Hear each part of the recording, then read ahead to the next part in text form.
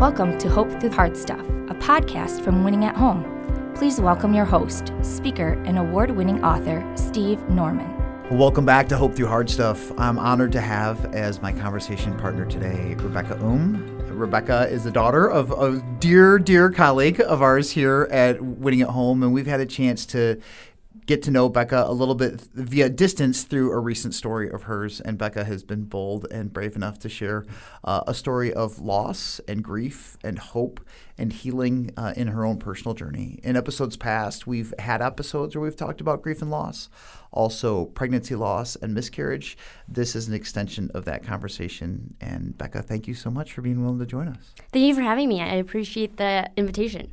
So tell us a little bit about Ezra's story and how it unfolded.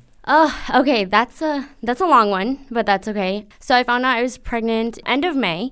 Okay. We didn't know any signs of a complication at that point here in the States, because I know other countries do things a lot differently. You have an 8-week scan, then your 20-week scan. And so I had my 8-week scan. She was in the utero. That's what you want. And I was really naive to believe that if you had no bleeding or any cramping, your baby was healthy. And if you were super sick, baby was developing well. I had all the sickness, minor cramping, minor bleeding, just the normal pregnancy things that you deal with. And then September came for a 20-week scan. The tech just kept scanning. And she was amazing because she hit a lot of the complications that was quote unquote wrong. I hate saying that something was wrong with my daughter, just not earthly healthy. Okay. She just said, I can't find the gender. Doctor will call you to reschedule another anatomy scan. And so we were like, okay, we'll just cancel our gender reveal and then go forward that way. But at this point, you didn't have any sense that something was not what you thought it should be. Right. Okay. She had, all 10 fingers, a head, knees, everything. She was, perfectly formed every way that God created every person to be. Right. So, at that point, we had no inkling or indication that something wasn't right or developing right. The next day on September 13, my OB called me, and he said, things don't look well, and your baby will not live outside of you. And so I said, what does that mean? And he said, there is a heart complication, and there's underdeveloped lungs, severe swelling around her skin, and severe fluid around her body. So we were like, okay, what does that mean? What are our next steps? And he said, you have to go see a specialist in Grand Rapids. And I felt like you've been sucker punched. And his words were, I won't hang up on you. Don't worry, I'm not just going to call you and tell you there's really bad news and just be like, okay, bye, have a good day. And so I just waited there. And then I was like, what do you do? Yeah. And he's like, you just wait until MFM calls you and you'll go from there. So that was a Tuesday, and they didn't work on a Wednesday because I called the MFM. And I was like, hello, is anybody going to answer my call or my referral? Because your urgency level is high at this point. Yes. Yeah. And I was like, who doesn't work on a Wednesday? I was so just not angry, just frazzled about overwhelmed. What do you do? Yeah. I went Wednesday. I went to my mom and dad's and I told them. My mom didn't cry right away, but she cried afterwards after she was on her way home. Then I slowly told my siblings. We slowly told my mother-in-law and sister-in-law as well that she wasn't going to make it. And so then that Thursday they called me, MFM called me, and they were like, we can see you Tuesday, September 22nd. And so I was like, okay, great. Not great, but great, we got in. Sure. She was a great tech because if everything looks normal or not, they can't tell you. They can't say, baby doesn't have a heart, baby doesn't have this, baby whatever. You have that right as the patient to say if something's wrong or I see something that I don't understand, you can call in your doctor or a radiologist. When we got to MFM, she said, I'm not going to hide anything. I'm going to point out everything that we see, that we don't see. I felt relieved about that. And so she started to scan, measured her head. She was small.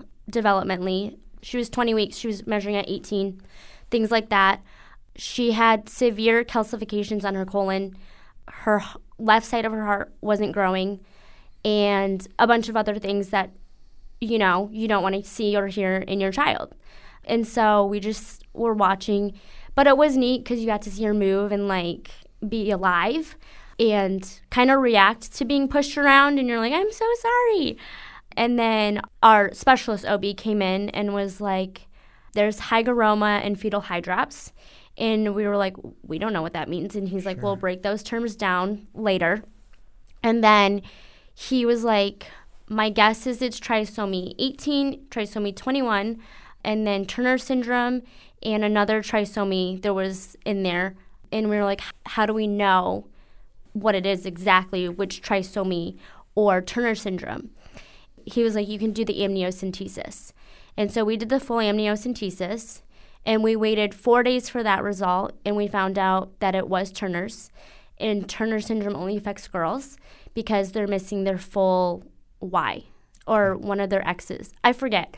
But it only affects girls because they don't have the Y in the, That's kind of where we were at our 20 week. And then he told us that we had about 10 days until she would pass. Becca, I'm sorry. What was it like to be on the other side of that meeting? Not comfortable. And you wish that it could be fixed because we live in a very solutionized world. Right. And you're like, you can't do surgery, you can't do early intervention because this case is terminal. There's some people who have severe Downs, which is trisomy, I think, 21. Babies survive that. And some babies survive trisomy 13 and trisomy 18. But this case, the cards weren't in her favor to stay here. That was so hard to just sit there and be told, because I thought we had more time. Yeah. I thought, I could carry her till 32 weeks. No, we were told you have like 10 days. Okay. Mm-hmm. And where did things transpire from there? Shortly after that, we planned her funeral. Okay. And then we prepared for labor and delivery. So my dear friend, my mom's dear friend actually, works at OB at our local hospital, and she's done it for years. And she delivered my niece Noelle and my niece Ava. So we ride the girl train over there. I reached out to her, and my mom reached out to her first, and then she reached out to me. And then I was like, what do I have to do? Prepare like my body for labor, anything that I need in writing and stuff like that. And she said the big 2 things you'll have to decide is if cremation or bury, and if you want an autopsy or not an autopsy. Of course, something that no 23-year-old mom wants to decide ever. And so I was like, okay, those are really good things to put, though, at your list of what you want done, because there's the other side where people find out their baby has passed and there's been no preparation, which is so heartbreaking because you shouldn't have to prepare for that side. She just helped me prepare of like what to expect labor and delivery wise. And then we had dear friends at the funeral home, family members too, and she helped set up the funeral arrangements as well. Okay. What was the memorial service like? The weather was cold, but still surrounded with a lot of love and still a lot of celebration for a life that is and still lives on, and a life that was, and who she was and what she taught all of us. Because it really teaches me that you're not here for forever. You're not inevitable. And what matters to you is like the tiny moments of just love and joy.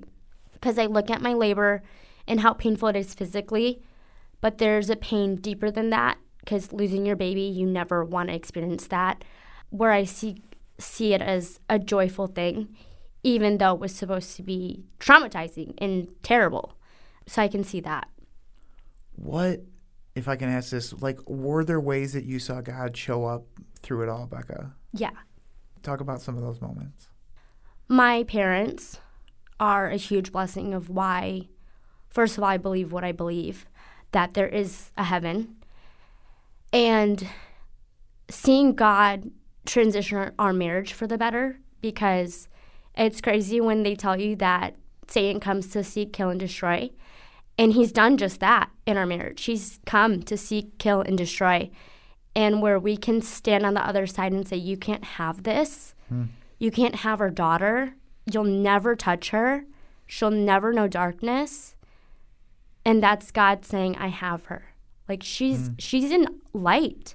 She's in the most joyful place that we could all be in. Yeah. Kind of jealous. Like, how warm and how exciting it is. And I think about the moment in time, too, where God was like, Ezra's coming. And he was like, oh, my goodness, she's here. Yeah. And all the angels sang, and all her family members that are there sang. And it doesn't make your grief easier, but it gives you a lot of peace. Yeah. And a lot of comfort of when you're reunited and how joyful that will be, and you'll never have to let go. Yeah. Becca, what have been some of the people or the resources that have helped you navigate this journey? Oh, that's a good question, because there's a lot of people who have never walked this journey, but there's also a lot of people who have. Some people have gone through this journey. His wife was great. And then a ministry called Able Speaks, and their whole ministry is to connect families facing terminal diagnosis or terminal illness, however you want to word it, life-limiting, and just lead them into what that might look like. Specifically for pregnancies? Yes. Okay. And you can connect with them after your loss. So I set up a meeting with them to hope to still be pregnant, and I wasn't, but they still were able to lead us even though she had passed. Okay. They do a whole mentorship of because they help you plan a funeral, because a lot of people don't know how to plan a child's funeral, obviously. Photography in Texas, they're based in Texas and stuff like that. The community and people we've met through Able Speaks is great. So, yeah.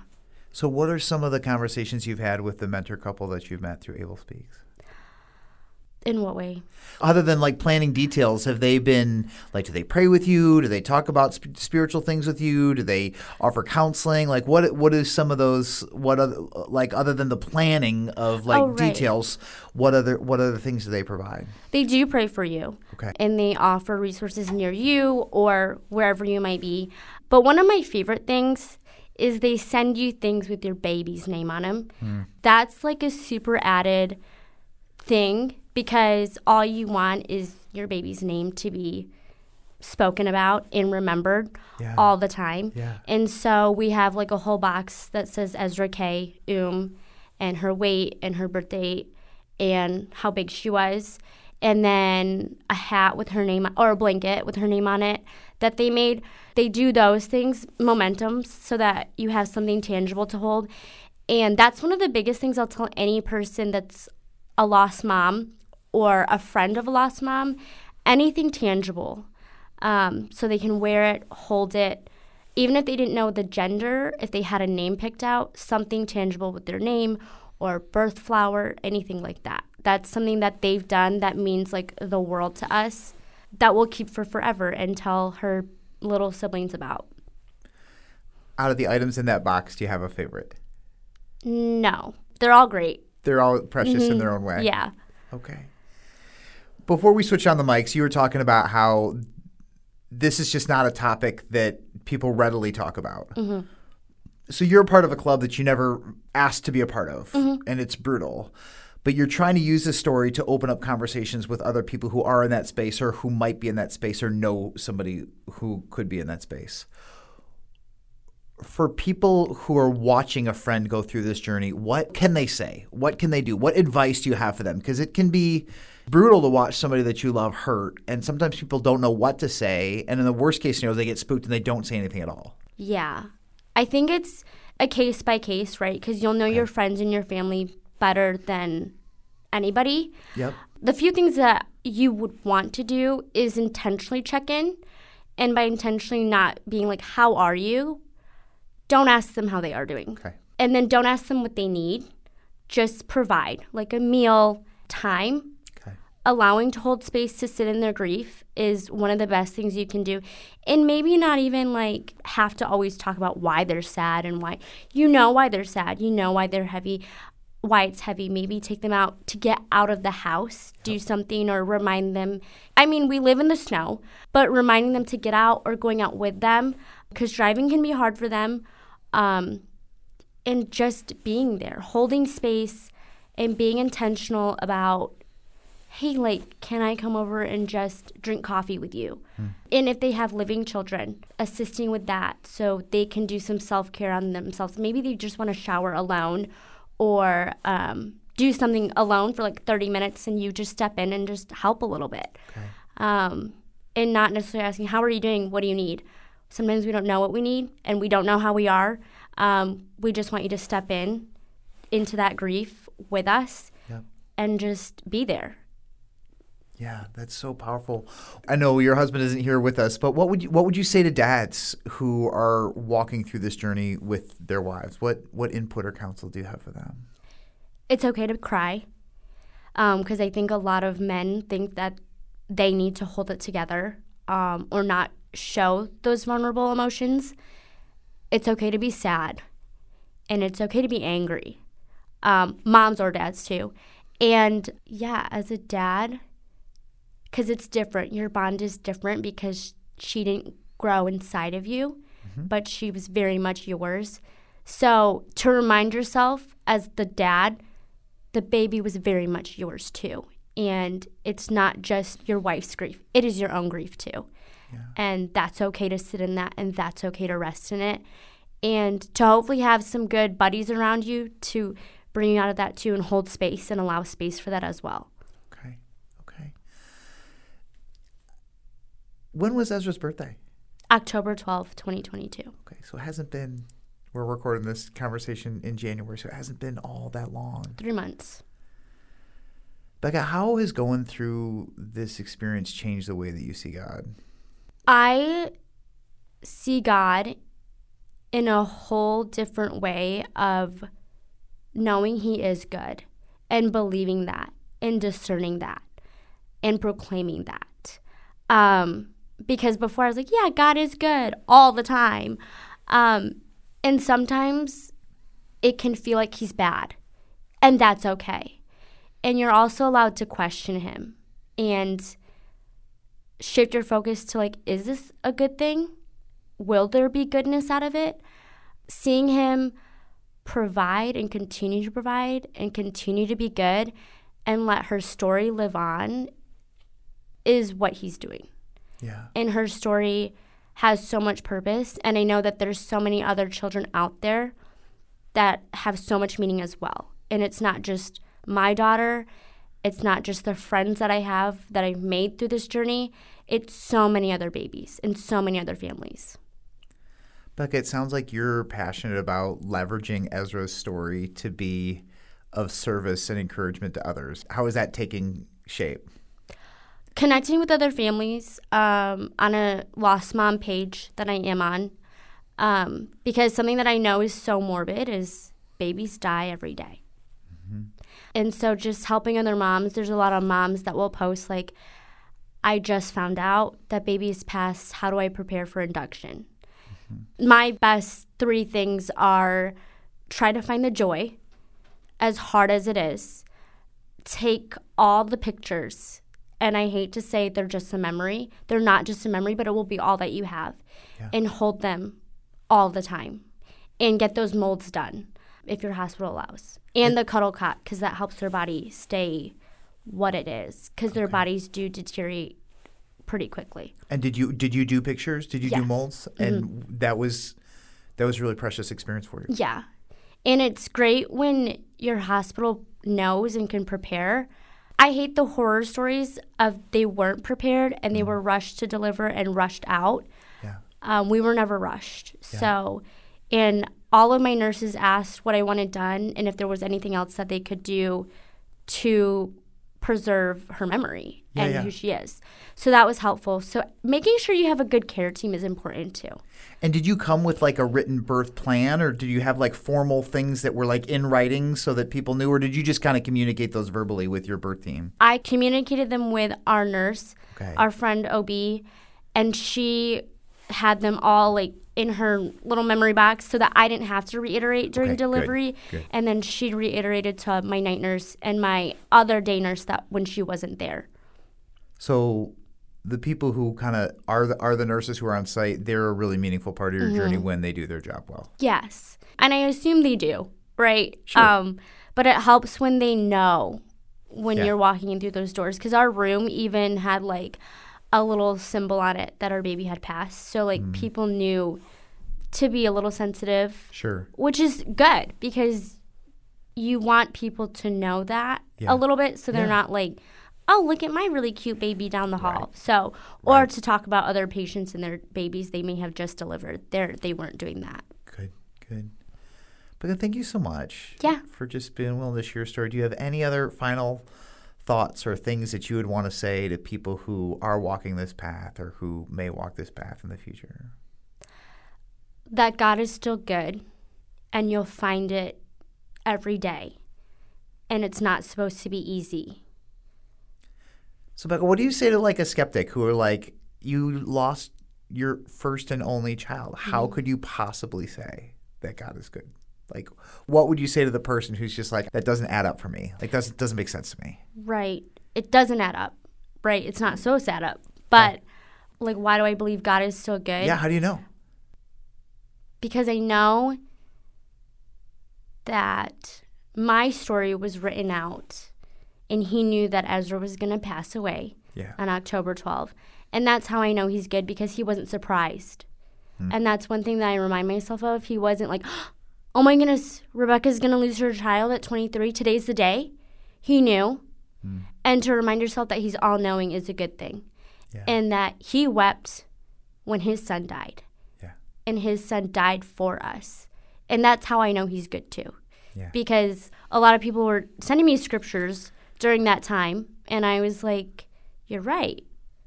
God's only son, our only daughter, died too. Just imagine how he felt too. Yeah. Even though he knew.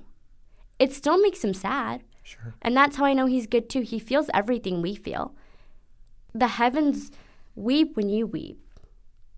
That's how I know he's still good. Like, I love the fact that you didn't try to skate over the top of the grief. Because I think there are some people who you almost feel like they're skipping steps, right? Sometimes people are like, oh, there's a resurrection and there's a God who's loving and there's sunshine and there's rainbows and everything's going to be fine. And yes, but you have to go through the valley first in order to have a real authentic journey where you're being honest about what you love and what you've lost. Yeah. And it will ebb and flow. It's not supposed to be just clear cut. Yeah. If I'm in the valley and everything's wrapped up in a bow afterwards, it can go up and down. Yeah. It's not supposed to be up all the time and then down and then up. One of the things that we've talked about with other people on the show is that grief doesn't go in a straight line. And I think that there are some people who are like, oh, well, there are these steps of grief and it's kind of like a ladder and you go up the ladder and then you get out of the grief hole. And that's just not how life works. Right. Where grief is not linear and neither is healing. Yeah. It's going to be curvy, funky, wavy. Right. And it sounds like you are giving yourself patience and grace to go where that journey takes you. A lot of grace. And being around people who give you grace is important. Instead of being like, you should forget about what you've been through. Right. No. Remember her. Because my dear friend, we got to have coffee and just talk about our babies. Yeah. And that was the best. To just be with a mom who's been through a similar journey and delight in our babies. Yeah. And all that they're supposed to be. So that's fun. No, that's great to hear. It's great to hear you say that. Becca, thank you for your candor. Thank you for your courage. Thank you for your story. Thank you for sharing just a slice of who Ezra is with us. It's a story that has light in it and beauty in it, and we're grateful that God gave her you.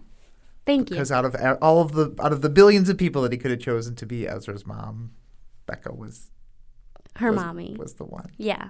Thank you. It's my pleasure. Thank you for joining us. Of course. Thanks for listening to Hope Through the Hard Stuff. If you liked what you heard, please remember to subscribe to it, rate and review it, and then share it with others. Winning at Home offers hope through counseling and coaching, motivational speaking, community events, and other media resources. If you believe in what we do and want to support us in our mission, consider making a donation at winningathome.com.